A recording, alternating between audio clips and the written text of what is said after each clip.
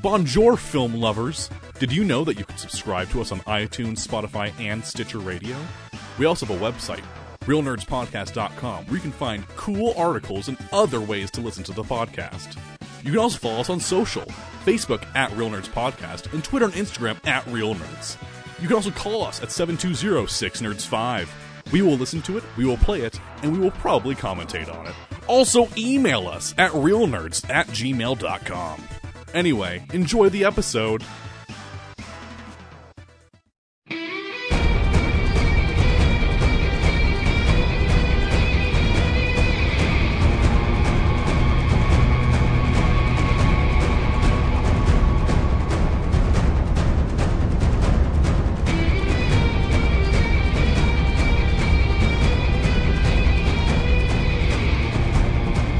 This is Real Nerds Podcast, a proud supporter of popcultureclassroom.org, which you can log onto and help support their cause since we have had back-to-back years with no Denver Pop Culture Con. I am Ryan. With me is Zach. Hello. When I say your name, you talk. Okay. Brad. What's up? Corinne. Greetings. And we have a special guest, Jerry the Artist. What's up, buddy? Thank you. Greetings, gentlemen. Woo! How's it going? It's going well. Just busy, closing down the year and trying to finish strong. Yeah, that's those are the bullet points. There's a lot. You know what? I don't want to. Jerry, I'm not going to lie. Those are great bullet points. I love closing the year down strong. I like that. Yeah. Every week on Real Nerds Podcast, we see a new movie or stream a new movie. This week, our movie of the week is Wonder Woman 1984. Stay tuned to the end of the episode where we will tell you if you should see the film, play the trailer, and then we will spoil the film for you. We also talk about movies we've watched throughout the week, movies that are coming out on Blu-ray, movie news, which not a lot's going on. This is Christmas week, and I hope everybody had a great holiday and got everything they wanted. And yeah, that's what we do here on Real Nerds. I didn't get what I wanted. Jack Benny didn't come back to life. Boo. Well, maybe if you wished it, he would have. I didn't wish hard enough, Ryan. I'll do it next year, I swear. Be careful, Zach. Monkey's paw. Oh, yeah. I'm going to run into you, and I'm going to say, renounce your wish. Renounce it. I'll just go, now cut that out. Golden ball. Oh, God. We'll talk about it. So, Jerry, I know that you're an artist that had a table at Denver Pop Culture Con planned. Is there a way we can support your art without going to Denver Pop Culture Con? Yeah. So, there is a way, yes, but I'm still working on fine-tuning a website, which you guys will have access to in about 2 weeks or so, and that would be the best way to support me. Another one would be on Facebook and Instagram. I have a art page called The Art of Jerry M, which is on Facebook, and I also have a YouTube channel, which is you have to spell it ARTOGM, which is The Art of Jerry M, just compressed. So Facebook and YouTube are the best place to support my art, and in 2 weeks you'll have a website where you can go and I guess you could say fulfill your artist's dreams come true by buying a lot of things that I've put up there. Very cool. Love it. Yeah, and I have to say, too, your Facebook page is cool because sometimes there's some artists I'm like, oh, I'll support this person because we know them. But you're really talented, so keep up the good work. Thank you. It means a lot. Appreciate it. That's not fake praise is what I'm saying. Jerry's also a really cool film company because we got to see Charade with him last year. That's right. Amazing. It was one of the coolest nights ever. Virtually everybody in the group was there except for James. That's a name I've not heard in a long time. I'm here. I'm James. I don't know why you're talking to me like I'm not here. Wow. James, how's Leona? You know, I haven't seen her in a while, and I don't think this is my house, actually. I might want to go check up on that. So, Jerry, I have a question in regards to the art. Yeah. When you've been since the Comic-Con was unfortunately postponed and whatnot, have you tried to figure out backup plans and whatnot, or are you kind of just still waiting to see what things shake out as? Well, the Comic-Con thing, it's kind of been a blessing in a weird way. For me, it's forced me to actually to explore other venues, other ways to getting my name out there and my art out there. So it's forced me to go into LinkedIn, into Twitter, and to start cultivating more of a presence on those platforms. Okay. Twitter, I'm still trying to figure that out because, it's not that I'm not even going to say like I'm old and this technology is beyond me. It's just, it's riddled with insanity that I don't have the patience to entertain. Welcome to my mind. It's not a great visual platform, Twitter. Yeah, and that's the biggest thing. It's not a visual platform, and I clash against that. So on the one side, it's been an opportunity to figure out how to move forward with that. Mm-hmm. The other one has been, when you do this for so long, you kind of lose perspective on why you do it and whether or not those goals are still what you're going for. Mm-hmm. So taking this break and not feeling the pressure of Denver Comic-Con, Pop Culture Con, it's been refreshing. It's given me time to just go, what do I actually, I remember all the stuff I wanted to draw, but now I can actually take a breath and realize, okay, maybe there are things I want to experiment. Okay. Wonderful. That's a great time to experiment around this time of with everything going on. It's been a great time to really stretch your wings and figure all those things out. Yeah. And Jerry, what do you like to draw the most? What is your passion? Well, there are 3 categories. So the first one is faith is real important to me. So I've always been inspired by the great masters through my mother to just do religious artwork, not because I have a degree in theology and I can say, this is what you should believe in, more because, I don't know, it always, when I was a kid, it always made me think beyond myself, try to give something to other people and just tell people share my faith with other people, but not, again, I don't have a theology degree or any of that stuff. I'm not interested in doing that. I just want to say this is a part of me I like to share with you, and that's where that is. Mm-hmm. Comic books are a big part of it. Comic books and manga. I love drawing a lot of that. Comics, DC, Marvel, Tintin, just everything in between. I love that. And the last is, my own fantasy stuff. My fantasies are usually, okay, I should really careful with that line because I could be taken really bad. Ryan, put your muzzle on.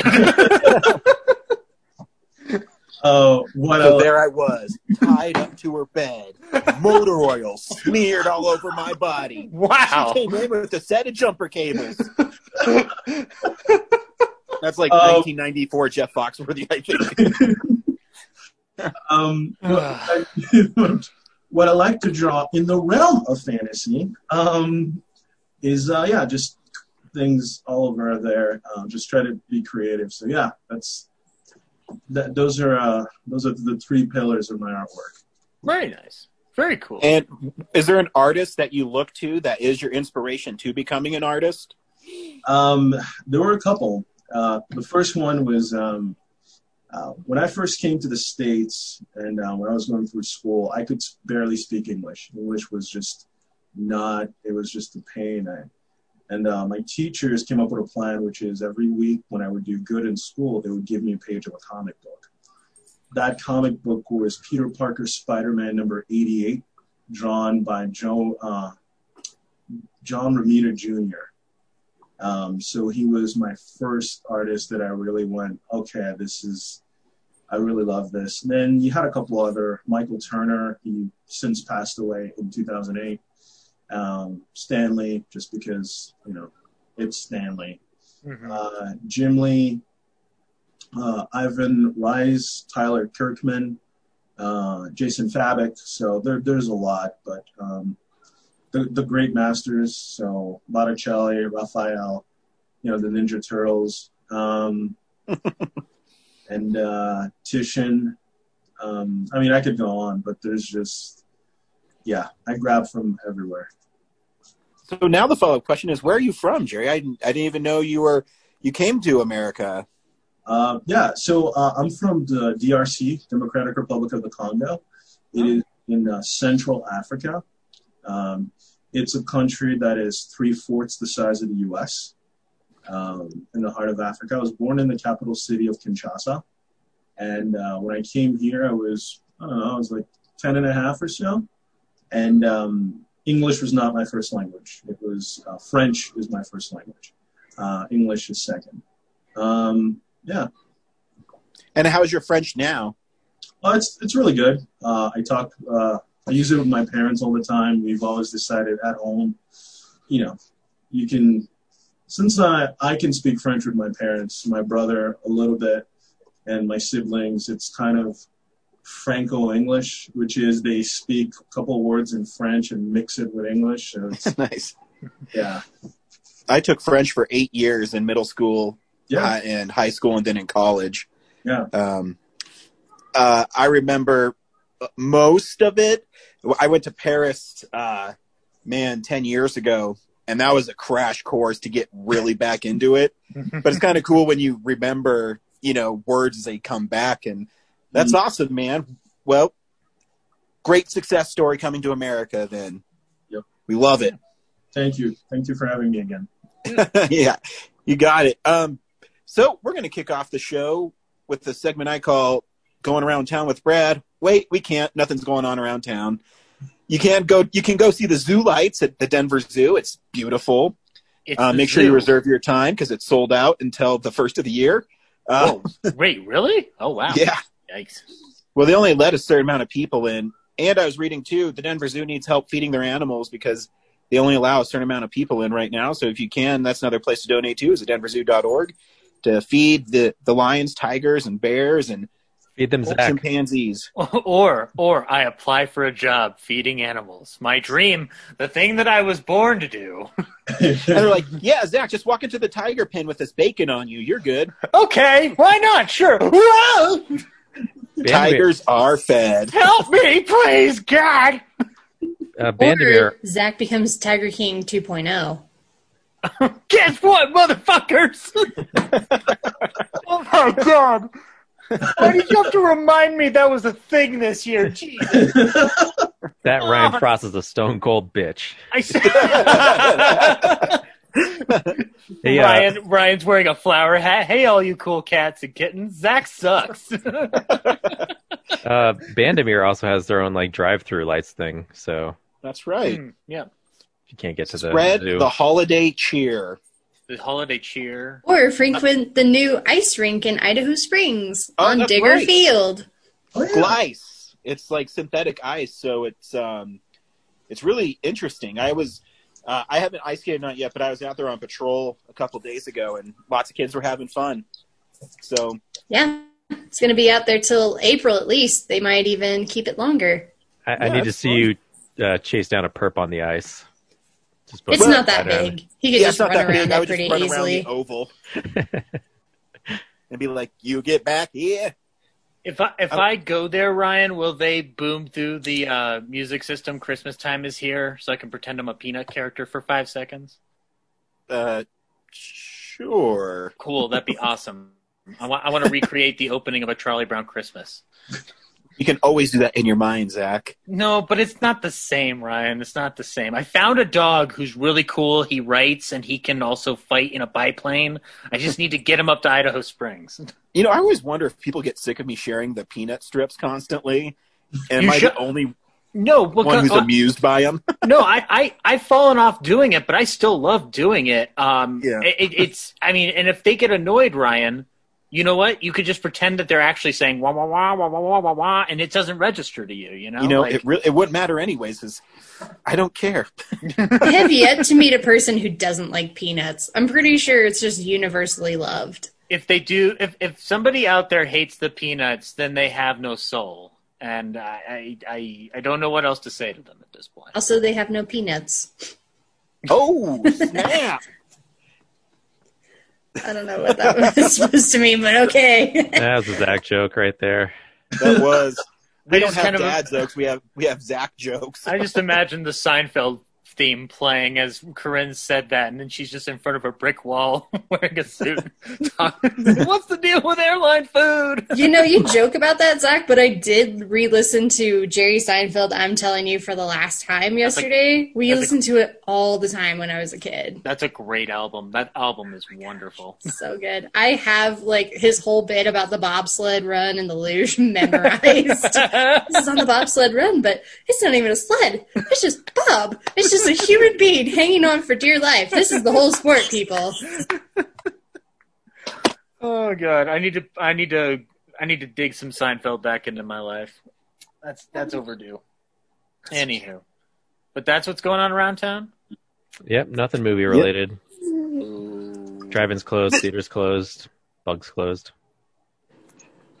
Everything's closed. I closed. You can come up to Idaho Springs, though. We have 25% dine-in, so, you know, you can go to Bojo's and wait an hour to eat a pizza because they're always busy. Or just take out. Or you can take it out. You guys just tempted Brad. I could see the look on his face. Actually, I discovered a pizza place near me, and pretty jonesing for there.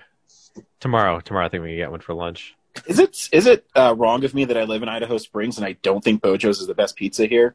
No, because you've been overexposed to Bojo's your entire life, like the rest of us who've lived in the state. Yeah, they're not exclusive to Idaho Springs. Like, there was one on Colorado Boulevard for a long time. I think Arvada has one. They do. It's on better one than Ryan. Piggy's? No. I won't say why I don't go to Picky's because I'm a professional and I don't want to get people in trouble for what I do for a living. But the best pizza in Idaho Springs, if you go to Come and Go on Friday, it's buy one, get one free. The Come and Go pizza. You think I'm joking, but they actually make their pizzas from scratch, and they're not that bad. I've had their pizza, and it's okay. I know. I said it's not that bad. Yeah. It's not $37 for a pizza like Bojo's, so... Yeah, but Bojo's pizza is actually good. It's not as good as you're paying for it, but it's better than Come and Go pizza. I remember Bojo's being mostly crust. Yeah. Yep. You can get it where the crust is pretty thick. But... Yeah, so that's Prairie is thin, and then I think it's the Mountain Pie is what they call the one with the 18 pounds of crust on it. This is the part of the show where we review Bojo's. Ryan, should people go to Bojo's? Real Nerds Pizza. Pickaxe has a good white sauce, so... I could do like Leonard in Community and have my own YouTube pizza tasting channel. Any Community fans here? Hello? I forgot I watched that show this year. Ryan likes such a this. long year. Ryan likes this post. We lost you yet, Jerry. Do you want to get off this call? All right. I'm still here. Community lost me. Seinfeld had me. Yeah, there we go. Perfect. Wait, Jerry, you've never seen Community? Not all of it. I would say I've only seen 3 episodes. Okay. Yeah, just watch seasons 1 through 3. Don't bother with the rest. Yep, agreed.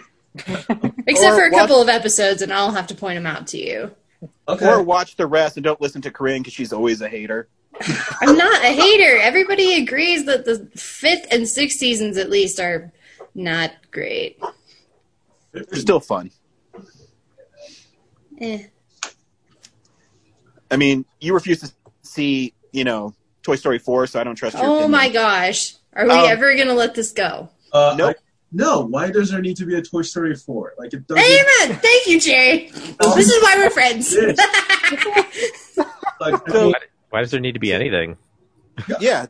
Okay, first of all, Toy Story 3, we I don't know, like Schindler's Toy Box scene, which was just on. I cried so much in that one. I'm like, okay, it's over. Toy Story 4 and I just heard Tim Allen and Tom Hanks are crying. I'm like, I'm not doing this. It doesn't need to exist. Let's just stop. Yeah. Jerry, you should do yourself a favor. See Toy Story 4. It's brilliant. You know what? I'll just. That's I what promise. I won't leave you astray. Here's what you do, Jerry. You watch it, and then we all encapsulate Corinne and go, join us.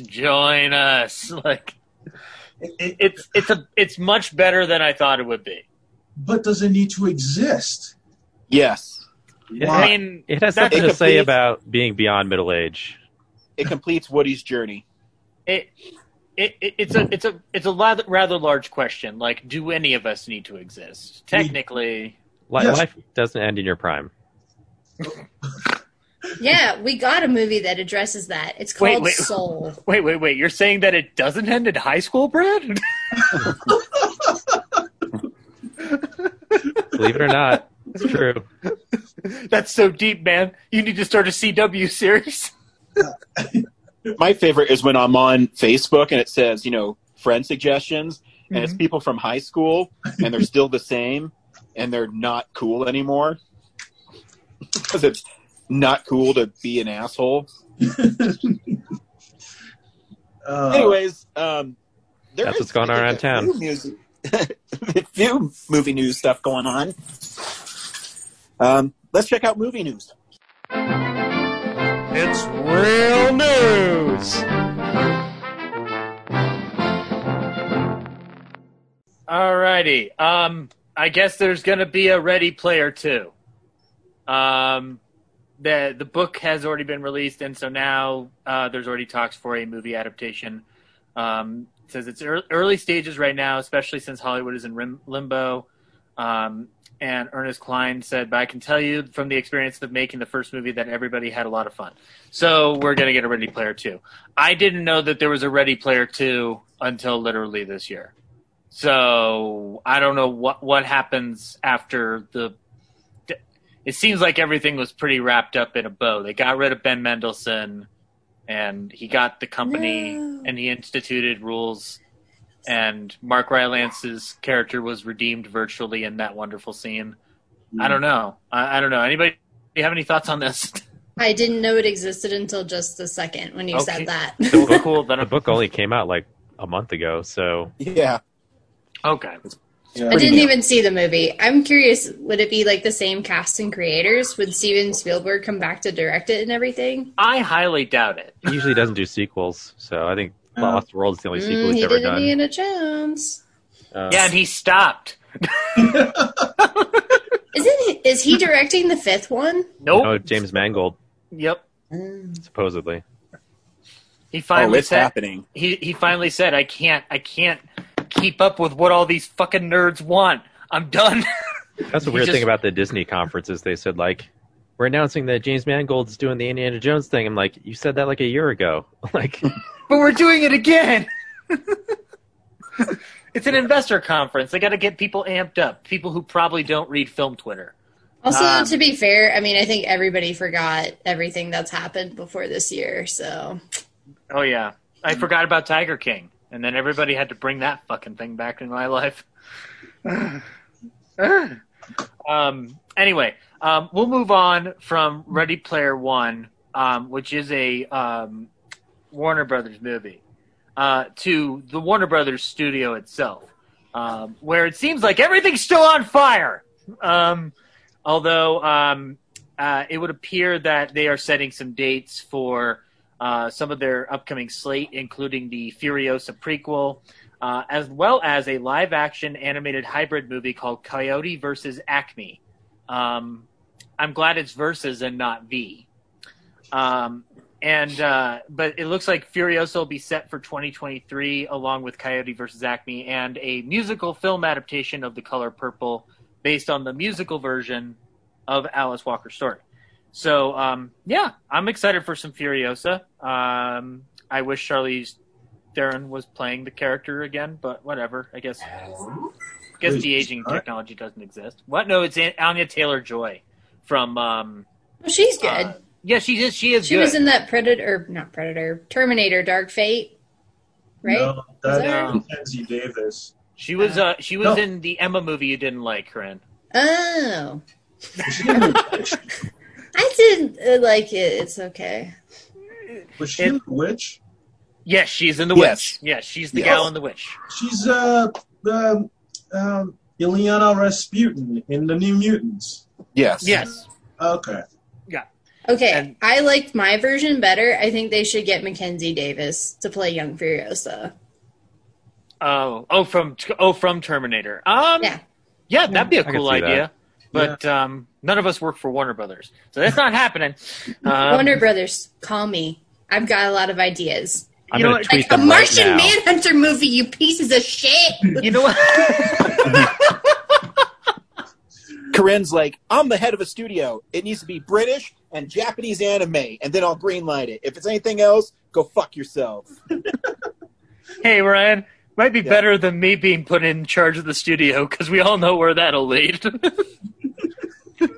No, if I'm put in charge of Warner Brothers, and I'm going, don't come to me until you have the new Friday the 13th script. No movies get greenlit. Then you chomp on a big candy cigar because you're not going to smoke a real cigar, but a candy cigar. Sure, Chris Nolan wants to go back to the Batman universe. He better make the Friday the 13th first. Oh my God, Christopher Nolan's Friday the 13th. Oh my god. What does that look like? Is it 2.5 hours? Oh, That's- shit. Now I just thought Christopher Nolan doing a theatrical version of The Dark Knight Returns. Oh, boy. I'm setting myself up for things I'll never have, you guys. You'll never get it. I'm too busy working on my sound design and just trying to make sure it's as comprehensible as possible. But also, Warner Brothers has announced further plans on their streaming situation. Regarding the DC slate, seems that the bigger DC films will be released to theaters, and then smaller films will be going to HBO Max with potentials for HBO Max spin-offs. So yeah, like a Wonder Woman is going to go to the to theaters, and then some of the smaller stuff, like I guess it seems like the Peacemaker and some of the stuff around the Suicide Squad will be going down to the service. So yeah, that's how they're going to do that. Warner Brothers' decisions as of late are causing a bunch of shifts in Hollywood, and it's so much so that Sony, the studio that we, including me multiple times, have shit on this show, is going to benefit greatly from this because they're going to get all the creative people, because it's been bandied about town that they are still in the theatrical game, which is true because a lot of the titles that have been going to the drive-ins, whether catalog or new, have been Sony releases. Like the Drive-In 88, Brad, wasn't that...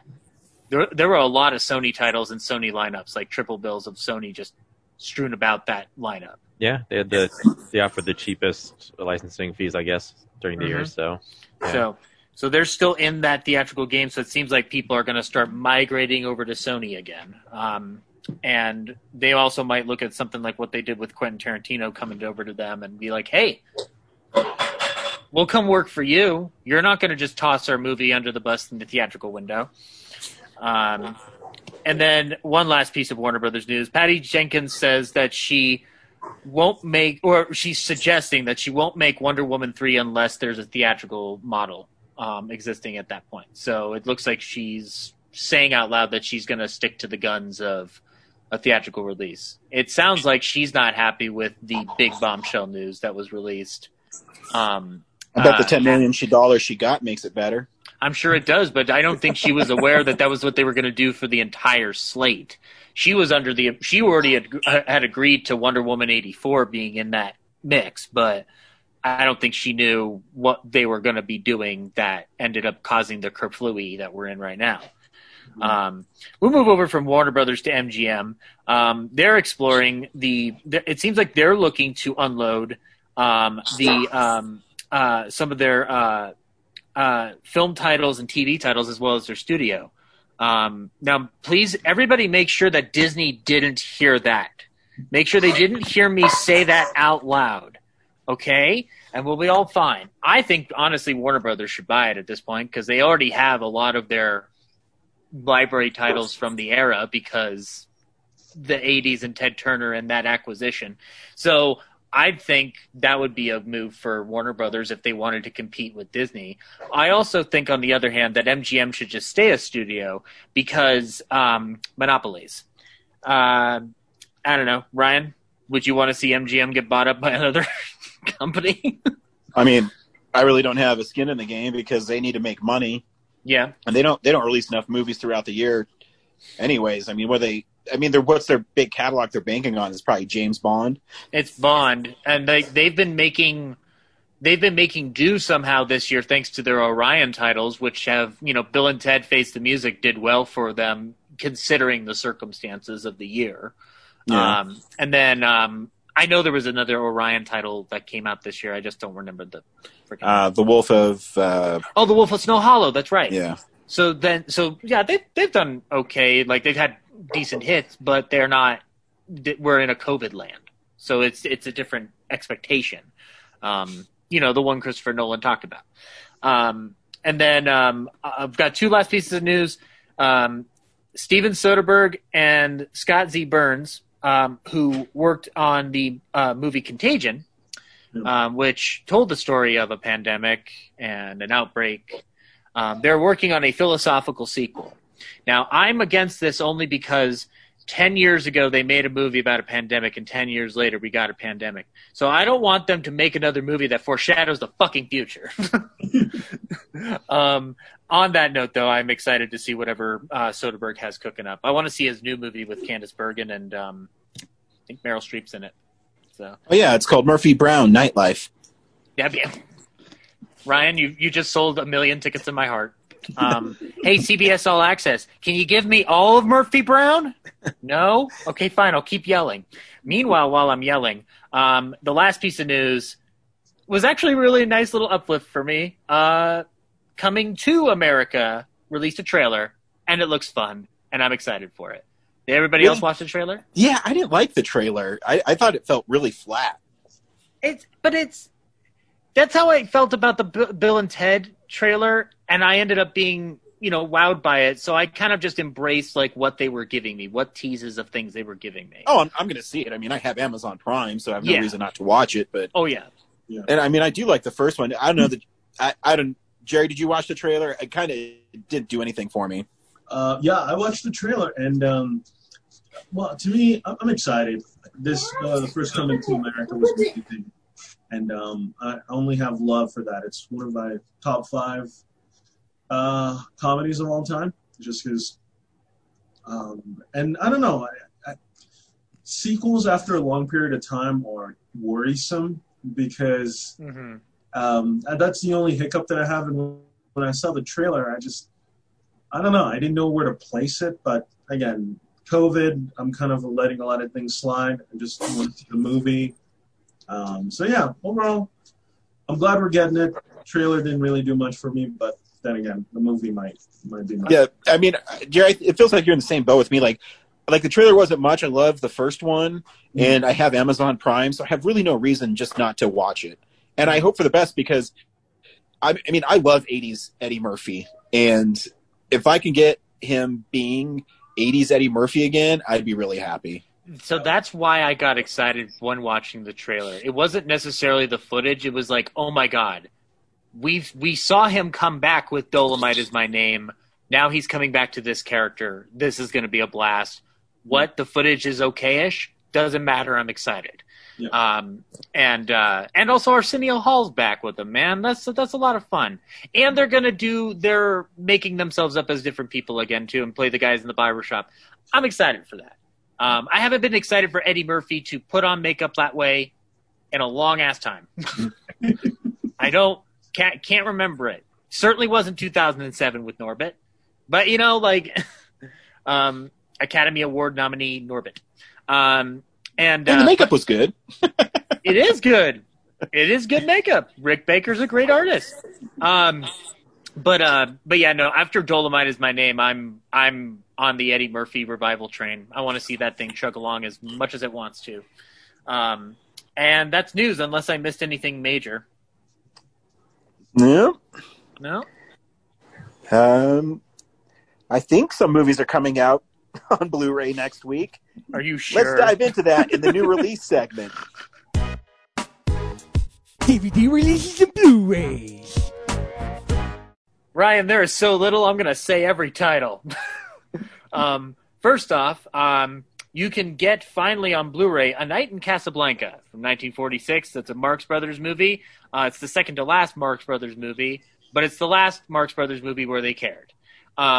It's the Blu-ray apparently has footage from their tour working out material for the movie itself. So I'm curious to see what that footage looks like. On the new release front, the only thing available is Honest Thief, which you can get now on Blu-ray. No 4K, just Blu-ray. And that's fine, because that's where that movie belongs. And then everything else, it seems like it's anime. So Lupin the Third, Tokyo Crisis from 1998. Devilman Lady, 1998 through 1999. Jinrei, the complete OVA series. Case Closed. Battle Athletes. Full Metal Panic. And that's all the anime. And then a movie called The Last Shift with Richard Jenkins and Ed O'Neill is coming out to Blu-ray if you want to check that out. I vaguely remember this being talked about. I don't know if I've seen it. I like Ed O'Neill a lot. I do too. I don't remember if I've seen a trailer for it or anything. I kind of want to check this out. I like Richard Jenkins a lot too. And then something called The Northlander. Blackjack, the Jackie Ryan story. The One You Feed, and Two Ways Home. Embrace the past. Find your future. And that's Blu-rays for the end of 2020. It would make sense that the last round of releases for 2020 were only one good thing and a bunch of garbage. And that's Blu-rays. We watch films throughout the week in a segment I call What We've Been Watching. So, this is the stuff we've been watching. Now, Jerry, I usually start with our guests on this, but if you want us to go first to get you rolling, we can do that. Did you want to start? You want me to start someone else? No, I can start. Perfect. Go ahead, my friend. So what movies did I watch this week? Yeah. This was a throwback, and we kind of got into a weird debate about it. I saw 2 films this week. I'm lying. I saw 3 films this week. First one was Die Hard 3. Yes. Wow, I forgot how much I love that movie. Just it's good, cheesy fun, and Jeremy Iron is chewing the scenery, having a blast, just being a villain, and the back and forth between Sam Jackson and Bruce Willis is just great. So I watched that, and I was trying to figure out whether that's a Christmas movie or not. I'm still trying to figure that one out because they do mention Santa Claus in it. So, yeah, still trying to figure that out. Jerry, if you follow my rules, then you're correct. It's a Christmas movie because Psycho's a Christmas movie because there's Christmas decorations in the background in one shot. All right. Well, yeah, see, there you go. I'll take that. Yeah. Welcome to my club. It's a lot of fun. You're going to have a lot of fun in this. People forget that Die Hard 2 is also a Christmas movie. Yeah. So it's even more of a Christmas movie than Vengeance. Yeah, see, they all work. See, I was right. So I saw that, and then the other 2 films were the new releases. I saw Soul. Yay. Yeah. I saw it too. I think I'll get into it in a sec. Right, I saw Soul, and which we'll get into it, I guess. And I saw Wonder Woman. So those nice. Nice. Brad, films you watched this week? A lot of good stuff, actually. Those Who Can't is streaming on HBO Max. I have HBO Max for the next 14 days or so. So I'm just trying to crank through as much of it as possible. The interface, like I'll be watching something and it'll just end and I'll have to go back and restart it. So that's not great. But Those Who Can't is a TV show that was on True TV for the past 3 years. Got canceled. It's starring homegrown Denver comedians. And I've been trying to get to watch season 3 for a while and haven't been able to, and I finally did, and it's great. And it's a shame that show is over because it was a lot of fun. You can also, if you want more Grawlix in your life, you can listen to their new show, which I've been listening to, and it's fun. Yeah, Grawlix Save the World podcast. They do little challenges each episode to try and better the world. But yeah, those who can't, it's kind of like a less, I'd say like a less raunchy. Oh my God, Always Sunny. That's not. It's set at a school, just very episodic capers with bumbling, buffoonish teachers. So yeah, I got to watch that. I just finished today watching the documentary McMillions, which is I think a 6-part documentary about the McDonald's Monopoly game scandal. Ooh. Where this guy in Jacksonville, Florida, found a way to obtain the big prize tickets and just handed them out to friends of his, and they all handed them out to friends of theirs. And so eventually the FBI was like, a lot of people in this family are winning the big prizes. So they tracked everyone down and found out. It really shows the destruction that one guy's scam caused for all, like, in great detail, like all these different, seemingly disparate lives. Like everyone affected kind of gets a lot of good screen time and like shows their story. Like a lot of people who did it were, unaware that it was a scam. There's like, this guy sold this ticket to me and it's a winner. And he said, if I split it with him, I could have it. It's like, in hindsight, it's a stupid move, but at the time it doesn't seem all that nefarious. But the repercussions of that scam is like the company that printed the tickets got, put out of business because, no one could ever trust them to run printing the pieces ever again. The advertising company that came up with the game went out of business. So it's really it's really fascinating.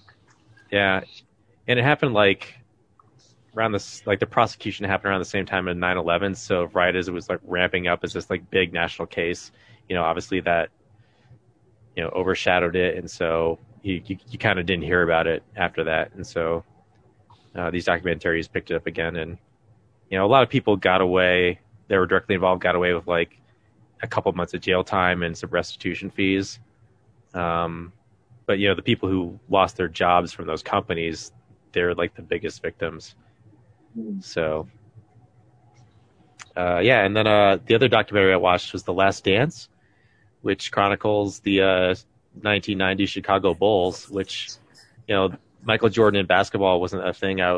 Michael Jordan was this huge star in the background, but I didn't follow basketball as a kid. So it was kind of cool to like, the documentary really feels like I'm traveling back to the 90s and a little bit of the 80s. And it's cool because it focuses mostly on their final season, like the 98 season of the like second half of the dynasty. And as that's going along, they'll like time travel back to the 80s. And, the majority of it focused on Michael Jordan's career. So, I never really saw his rise, I just really saw him as a superstar. So it was cool to see his drive. But at the same time, you see, like, the negative effects of a person with that much drive, like, as an outsider, I see him as this heroic figure. And then the documentary kind of breaks down, how he's just, more of just a human person who doesn't want the stardom. Like, he just wants the goal. So stuff like the commercials and the Nikes and like Space Jam, they even have like a segment dedicated to Space Jam. He's part of his deal is like he has to have Warner Brothers construct his like private basketball court and training facility, and he's inviting like every NBA star of the league to come and like just play with him, in between filming, and he's training for the NBA during the day and filming the movie at night, and people are just like, when does this guy sleep? Then it'll jump back. Like each episode kind of just half and half of like the last season and then leading up to that. And sometimes it's an interesting chronicle of like, he's still playing at like an elite level, even in that last season. But you can kind of see where, despite his claims of like having this drive to be excellent, by that final season, he is taking a lot of shortcuts, and obviously he's in his late 30s, so he's not making those huge, like, physically impossible jumps to the basket anymore, but he's still playing better than most people are.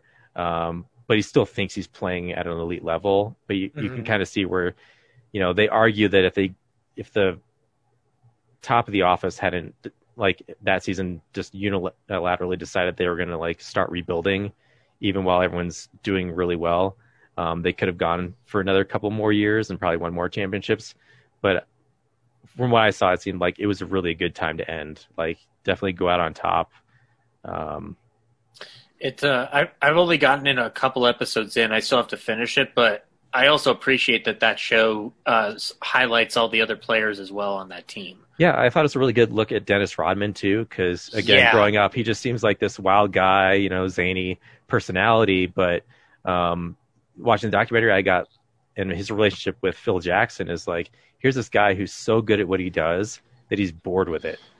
Yep. And he's that genius that just needs to be, like, handled, He needs to find a way to excite himself each time. Like when he's traveling to Vegas, within the span of how many hours? Like when he breaks in the middle of the NBA Finals to go do a wrestling match and then come back hours later to like do the game, like it's unheard of. Like the leniency for that kind of thing is just like, it's just great to see that, like, Phil Jackson just understands his players that well. That's why they call him the Zen Master, man. Yeah. So it's just a great. I think it's like pretty long. I think it was 12 episodes or something, or 10. It's just fascinating because it's just a part of, the zeitgeist that I was very unfamiliar with, and it was cool to check it out. And they just do so much detail about it. And then the 2 years in between where Michael Jordan retired, and then his dad was murdered. Like, that was. I want to see that Chicago Bulls with Michael Jackson. Like, he could have probably done a four-peat, if the media hadn't, like, got on his, case through the finals, and then his father's murder. Is just like, no wonder he, like, broke down and wanted to play baseball. They're pretty hard on him. So, check that out. And then the last thing I watched, which was pretty cool, was Barry, which is the Bill Hader comedy where he's the hitman who wants to be an actor.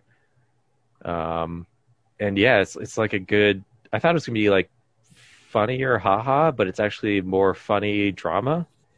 There's 2 seasons up right now, and Bill Hader plays this hitman who's kind of disillusioned, and he, like, one of his hits involves him going to this acting class and taking out this guy, and he just kind of inadvertently stumbles into, like, reading a line very well, and, like, people are like, oh, you're really good at this, and then he's not that great at it. He's just kind of, like, in the right place at the right time, but he's so desperate to get out of that life. He's, it's just like a hobby that he thinks he can, like, build into something more, and it's just the twists and turns, and the exploration of, like, can someone who has done these dark things be redeemed? I think pretty quickly the show says no, but you like, Bill Hader does such a great job of humanizing that character that you're like, you really want him to get away from it. And the end of season 2, you're like, I don't think this guy's ever going to get out of this. Like, he's just too broken. So I can't wait to see what season 3 has. And it's also, like, amazing for him to show this guy who isn't a very good actor, but when he needs to elevate, like, move the story along, like, I don't know, just playing someone who's a good actor also has to play someone who's not great at it, like, sort of mediocre. And then the moments that move the story forward, he has to turn it on. It's just like I've been watching all those SNL sketches prior to this, and just, like, him and the rest of that cast are just, like, really good at just acting. I still love his Daniel Plainview talk show sketch on SNL. Yeah, I drink your milkshake thing. Yeah, I drink your milkshake. And then the Fonz is in it. What's his name? Henry Winkler is the acting coach.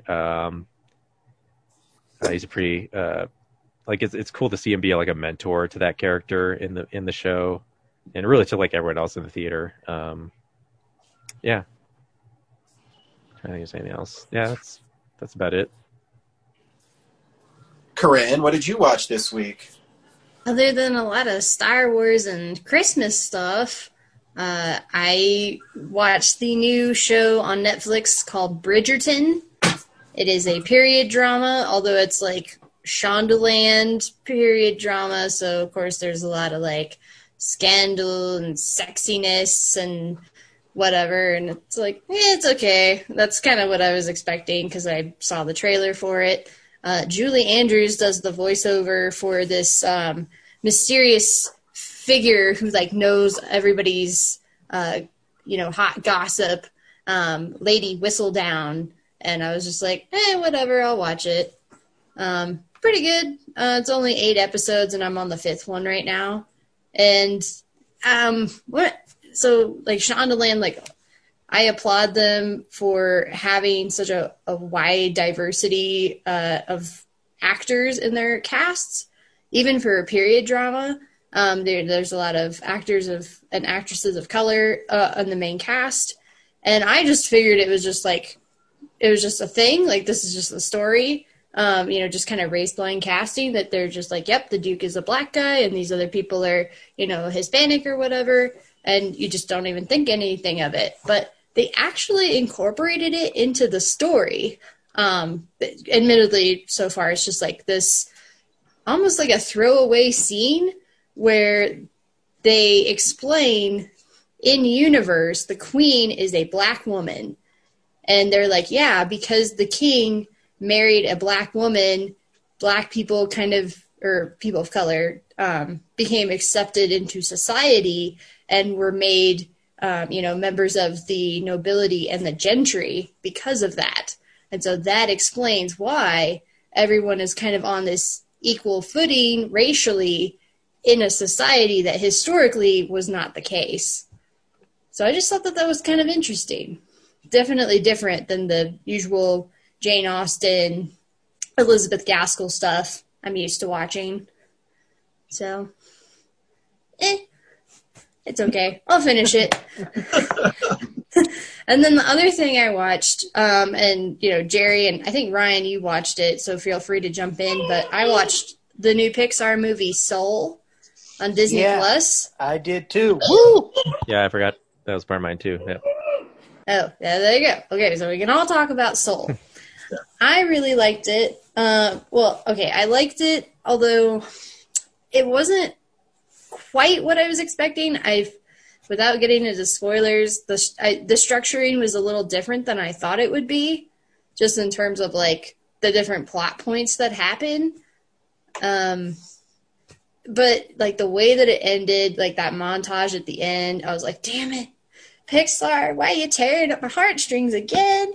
So your concern was that it would only be only good, and then it ended up blowing your mind by being amazing, right? It didn't blow my mind, but it was just more of like, it was just more of like the plot, like what happened in the movie and kind of the central conflict. Basically, I wanted it to be more of The Good Place, and it was more of Spies in Disguise or something like that. But it was done correctly this time.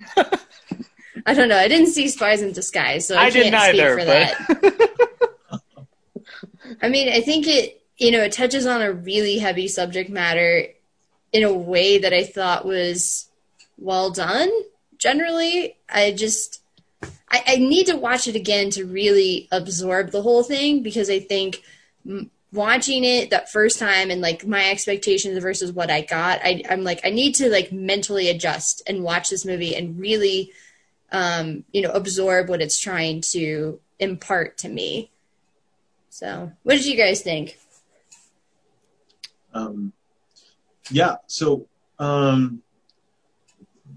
Overall, I would say Pixar has gotten really good at tugging at the heartstrings. It feels as though ever since Up, it's just one after another. They know how to... Well, even back in like Toy Story 2 with Jessie's song, that was a big cry moment. But Still is. Yeah, but nothing like this, though. I think they've just gotten really good at that. They've also gotten really good. I mean, I was looking at it visually. There were scenes where the backgrounds were so realistic and the atmosphere was so real. I had to take it like, I know the character models were very cartoonish, but it got to a point where I couldn't distinguish it anymore. They all felt very real. You get really immersed in it. Yeah, mm-hmm. Very immersive experience. As for the story, I liked everything about it. It's just, and like to your point, Zach, it's just I expected something. Did not see any of this going, and I think that's what made it such a great film for me. It's. Mm-hmm. I was expecting, there's going to be, like, when they showed all the character models of, like, heaven or something. But I also did love that part, which is, I forgot Jerry's like, okay, you guys will be insecure, and you guys will be this. I thought that was just... self-absorbed, and he goes, why do we should need to stop sending so many people to that dome. Yeah, I really like the design of all the characters, like all the supernatural beings in like the great beyond and the great before. And it was just kind of trippy to see like that difference in the art style. Yeah. That was the other thing. Very, very great. But yeah, it's just I expected one thing and I was completely blown away. And for me, the moment was, when he got to the dream, like what he wanted, and realized, sometimes when you get to the dream that you want, it's, it's not what you expected. Mm-hmm. And it was just such a weird thing to see in a Pixar film. So, yeah. This feels like a really, really mature Pixar film. I don't know if a 5 or 6 year old sat down, would they really get it? Would they be entertained? Coco is obviously like a masterpiece, and I think really blends that, this kind of like something, a very heavy topic, but also it's like a fun story that will keep younger kids engaged. Yeah. Whereas this, I'm like, I don't know if a 5 or 6 year old would sit through this. I kind of agree, although obviously one of us has a kid here, and maybe he can attest to whether or not his kid watched it, but... Oh, can I talk on my podcast? I didn't know. Yes, you can, Ryan. Ryan, what did you think of it? It's a beautiful movie, not just by the art, but also by the story. Even though it deals, I think, with very serious issues, I think it has a way of touching people in, I don't want to say simplistic way, but helps everyone understand what's important in life. And sometimes getting what you think you want isn't the most important thing that you need. Mm-hmm. And to be truly fulfilled, you can say it's money, you can say it's the fame. And there's the great moment, where he plays with the band, and that's the whole reason he cheated death, was to go play in this quartet. And when he's up there and he's playing great, he realizes that that's not his life calling.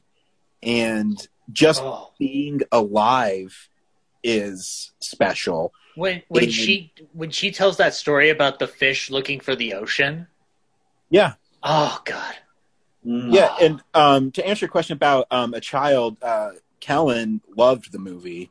I think there's enough there to keep kids' attention. Obviously, because my kid has a really short attention span, and he loved it. So I think the world it creates, like the Terrys and the Jerrys in it, they remind me a lot of Donald Duck in Mathematical Land. They have that kind of two-dimensional thing to them. Mm-hmm. And the actress who played Terry was awesome. You mean Jerry? Jerry. Yeah, Jerry. One of the Jerrys. there are multiple Jerrys. No, Terry is an actress too. I'm pretty sure. Let me look at the IMDb real quick. But Yeah, but I just generally felt like the movie was geared more for older kids than something Oh, no, I like agree. Cars, for instance. I think Cars is more for your like 4 or 5-year-olds, and this felt more like, I don't know, 8+ sort of thing. Cars is for the only intelligent, the super intelligent, Corinne. To understand how the cars talk takes a brain power that I don't possess. Terry is voiced by Rachel House. Okay. And no, I just love when they're at the end. They go, "Yeah, here's the award that Terry asked for." It's a award that I clearly deserved and will gladly accept. But yeah, it's it's a cute movie, and it deals with really heavy issues, but in a way I think everybody can relate to. And it's also, I mean, it's in the title. It's the soul of the person, but what makes your soul complete? And I think that's universal. I think it's universal. You always think you need something. But Brad and I were talking earlier today about, material items for Christmas, and what do you really need and what makes you happy are two different things. Mm-hmm. And I think that's universal. And it's definitely a movie I think that people should watch, and is a movie that is really good for what is happening right now, is to appreciate what you have, not what you need. Mm-hmm. Yeah, and just to follow up on that's what got me. And I was thinking about the last movie, which was Coco, which kind of dealt with similar themes, but Actually, the last one was Onward. Right, but... Or was it? Was that Pixar? Yeah, Pixar was Onward. Oh, yeah, it was Onward. I like this one better than Coco. There's something that I've seen this movie twice, and it speaks, like you said, especially with this year, with everything that's gone, that everyone's experienced, finally getting to actually ask yourself the question, it's not what you want, what do you actually need? Mm-hmm. And that's, this movie really, everything you guys said, and it just blew me away, so got nothing but love for that. Yeah, and what I love too about the film is you get, you're really into it, and they do that montage about his life, and I love how it ends. I really do. Yeah. I think it's so freaking beautiful. And I mean, I knew it was kind of spoilish, the quote I put on my Twitter feed. I was hoping it was vague enough where people would still see it, but it's, what are you going to do now? And he says, I don't know, but I'm going to live, basically, is the gist of it. And it's pretty great. Yeah. Jamie Foxx is stellar in that film. It's an astounding voice performance. Yeah, I couldn't even tell it was him half the time. I didn't realize Tina Fey was 22. Oh, really? I didn't. I hadn't heard. I haven't watched 30 Rock in a while, so I forgot what she sounded like. Why do you sound like a middle-aged white woman? That should have given me the clue, but I was like, well, this could be anybody. But dude, like I'm glad that I didn't watch any trailer for this film beyond that one teaser we got pretty early on this year, because I was like, I put it on right after work before recording here, and I was just hooked to the television. You couldn't drag me away from that thing. The animation is beyond anything I've even seen Pixar do with stuff like Coco and even Toy Story 4, where we were marveling at Toy Story 4 and that opening scene in the rain. Jerry hit it on the nose. Like that world is immersive to an astounding degree. Like, it is flat out New York. It's living and breathing in that atmosphere. It's some of the most stunning animation I've ever seen. And there's the whole story works for me. That entirety works for me. My favorite scene in the movie is when one of his students comes up to the door and says that she's going to give up the trombone. Mm-hmm. And then 22, as Joe goes out and listens to her play, and it's just beautiful, like, teacher-student moment. Like, there's like this beautiful thing of like being inspired and not giving up kind of thing like that. That little scene there touched a nerve. And then the ending when he looks upon all the items on the piano, like there's a truth to the idea of this being a mature Pixar movie, because that's a shot of an independent movie. That's not a shot in a Pixar movie or a Disney movie per se. That is a shot that comes from the years that they've built on that reputation of being able to tug at adult themes while being for an entire audience full of children, adults, middle-aged kids, whatever. It's pretty astounding, like how they were able to do that. And the movie is so intimate for having the scale that it does in the Before place and the Great Beyond. Like it's a very intimate movie, and I really appreciated what they pulled off with it. It's astounding. Yeah. Could almost do a whole episode about it. I know.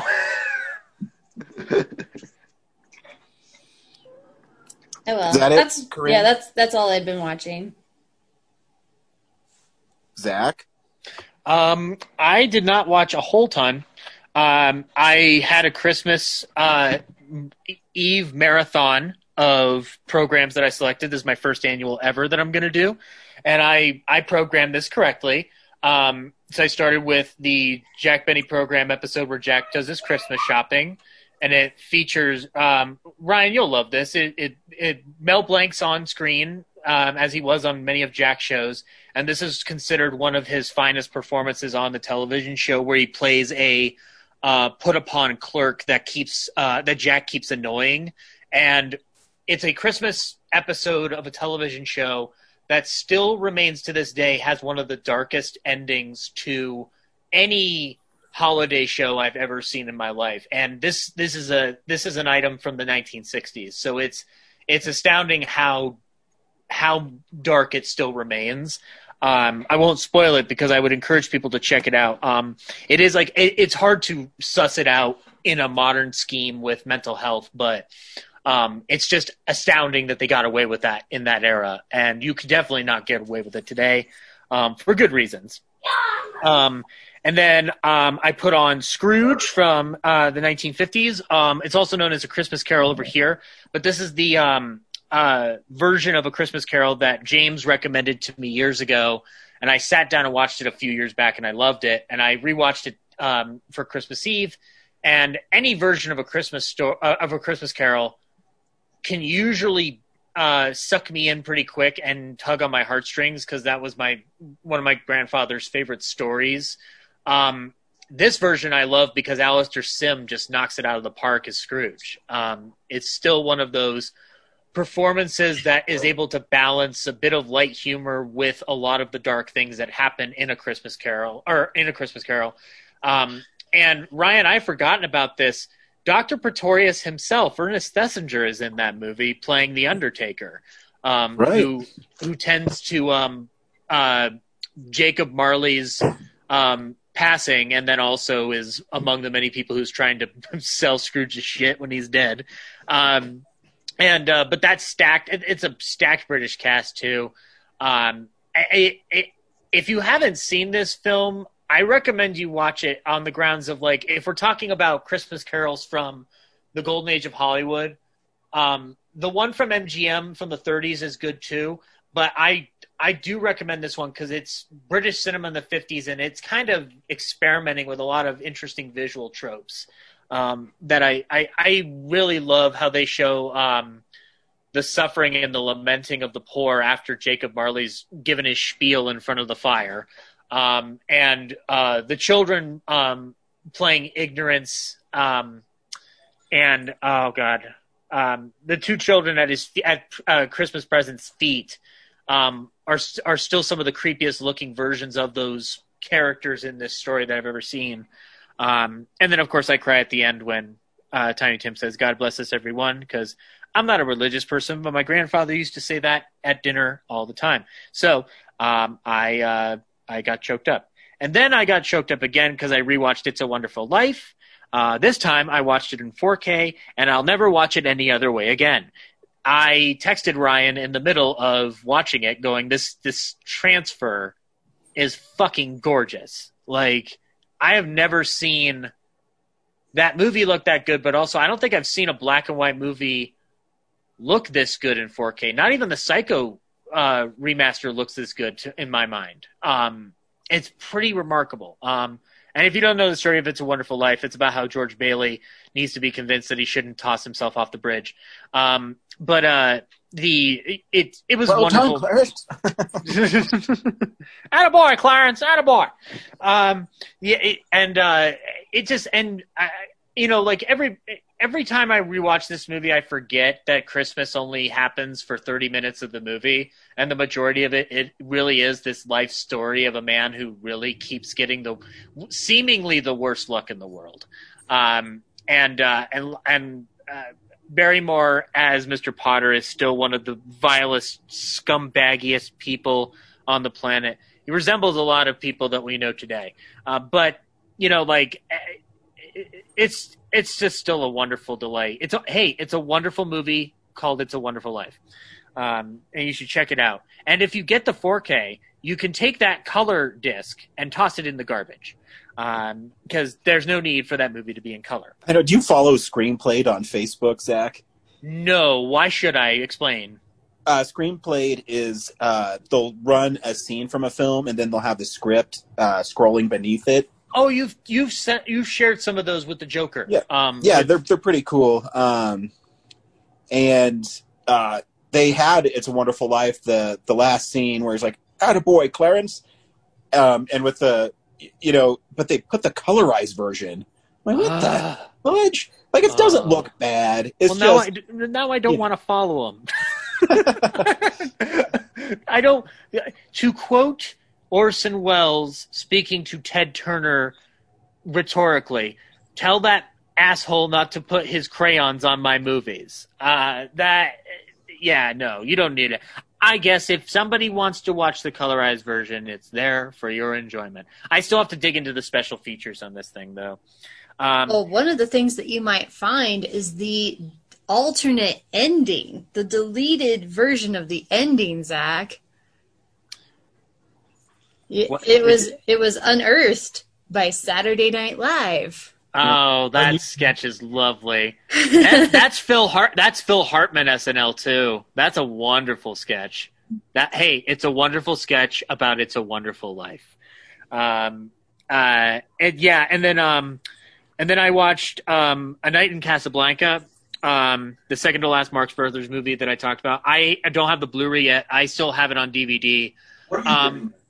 What? Oh, and rewatching it. It's been a while. It holds up better in my mind because having gone through the MGM movies again, apart from Night at the Opera, like the MGM movies kind of decline bit by bit by bit. There's still great moments in them, but they're also carried by like unnecessary plots for the Marx Brothers. There's no need for the big action set pieces that they have at the end of those movies. Night at Casablanca has a way to kind of appease people who like both versions of the Marx Brothers because the brothers feel more involved in the comedy and dedicated to giving good performances in it and delivering their shtick properly. And also, it's the Marx Brothers versus Nazis, so I'm not going to complain too hard. If the Marx Brothers want to fight Nazis, I'm not going to tell them to stop. Certainly, I don't have the time machine to do it. But if I did, I certainly would not take time to go over there and go, hey, no, stop, Zach. Let the Marx Brothers fight Nazis. Especially if the main Nazi is played by Sig Ruman, because I love seeing Sig Ruman get smacked around by the Marx Brothers. So why wouldn't it be even better if he was a Nazi in this? It's a fun movie. It's not great. I noticed in this viewing that. So, I mean, Ryan might know this a little bit more than others, but the Marx Brothers at a certain point, they start becoming much more in service to the love story in their movies, and this really begins in A Night at the Opera and then carries into the MGM realm.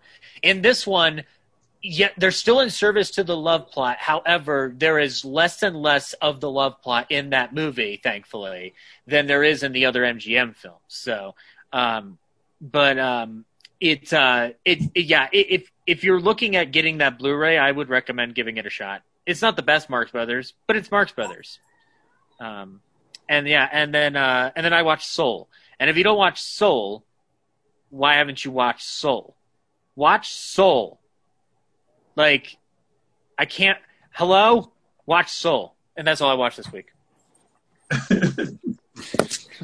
I really didn't watch that much. My wife gave me this Bombshell on Christmas night. We usually She gave you watch the movie Christmas... Bombshell? Yeah. No, on Christmas night, we usually watch a Christmas movie, and she usually picks like Krampus or Gremlins, and both fine films, but we've seen them so much. I said, Laura, can't we do something different? Can't we watch, Die Hard this year? And she said, I've never seen Die Hard, and I couldn't believe it. So we watched Die Hard. And how? How did that not? How? I don't know. And her dad loves action movies too, and used to let her watch them when they were younger. So I don't know how she didn't see Die Hard, but she liked it because she likes action movies. And yeah, that movie's still awesome. That movie is a Christmas movie, and it's just lots of fun. You get the full on Bruce Willis guy before it was a Bruce Willis, Bruce Willis. And before I want $1 million per minute of film that I'm on screen, Bruce Willis. But it's still fun because he's still, just an average guy. Just come out to the coast, have a couple drinks. I like the movie a lot. What I don't like is because I haven't watched it in a long time. Is I have the Die Hard collection on Blu-ray, and it's in a horrible packaged thing. I don't know if anybody else has the orange one, where it's in two separate foldouts, and the discs are like tucked really tight into the cardboard. And so I forgot how much of a pain of the ass it is to get it out. And I don't think they've ever done a good version of that. I know. Still a fun film. I seriously, if they didn't have Die Hard 2 and 3 and, I guess 4, I would just trade that in and get the the Ultra HD of Die Hard only. But yeah, just bad packaging.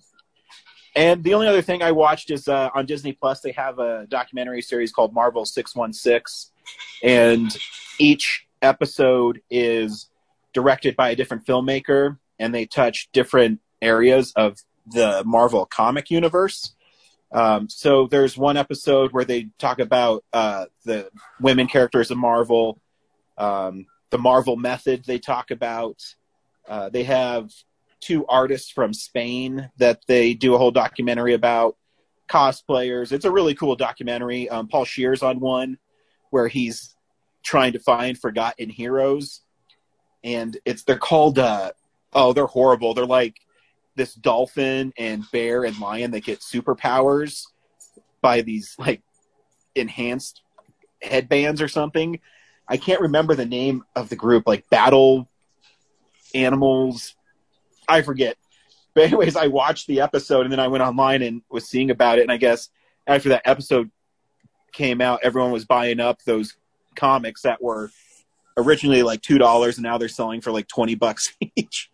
And they're totally shitty characters, but it's done really funny. And yeah, that's all I watched. But if you want to see stuff on the Marvel Comics side, I would definitely check out Marvel 616 on Disney Plus. And it's cool because each episode is directed by a different director, so each one has a different feel to it, and they each are unique in their own right. Definitely check it out. It's fun stuff. That's all I watched. This week on Real Nerds, we streamed Wonder Woman 1984. Corinne, should people watch Wonder Woman? Sure, couldn't hurt any. I liked the movie, maybe even a little bit more than the second one, just because I feel like it stuck the landing a tiny bit better. But it's still not quite. Wait, are you including Batman Superman as the first Wonder Woman movie? Oh, no. Okay, so Wonder Woman. So this Did you say that name? What's the second one? That's not this. This is the second one. You said you like this even better than the second one.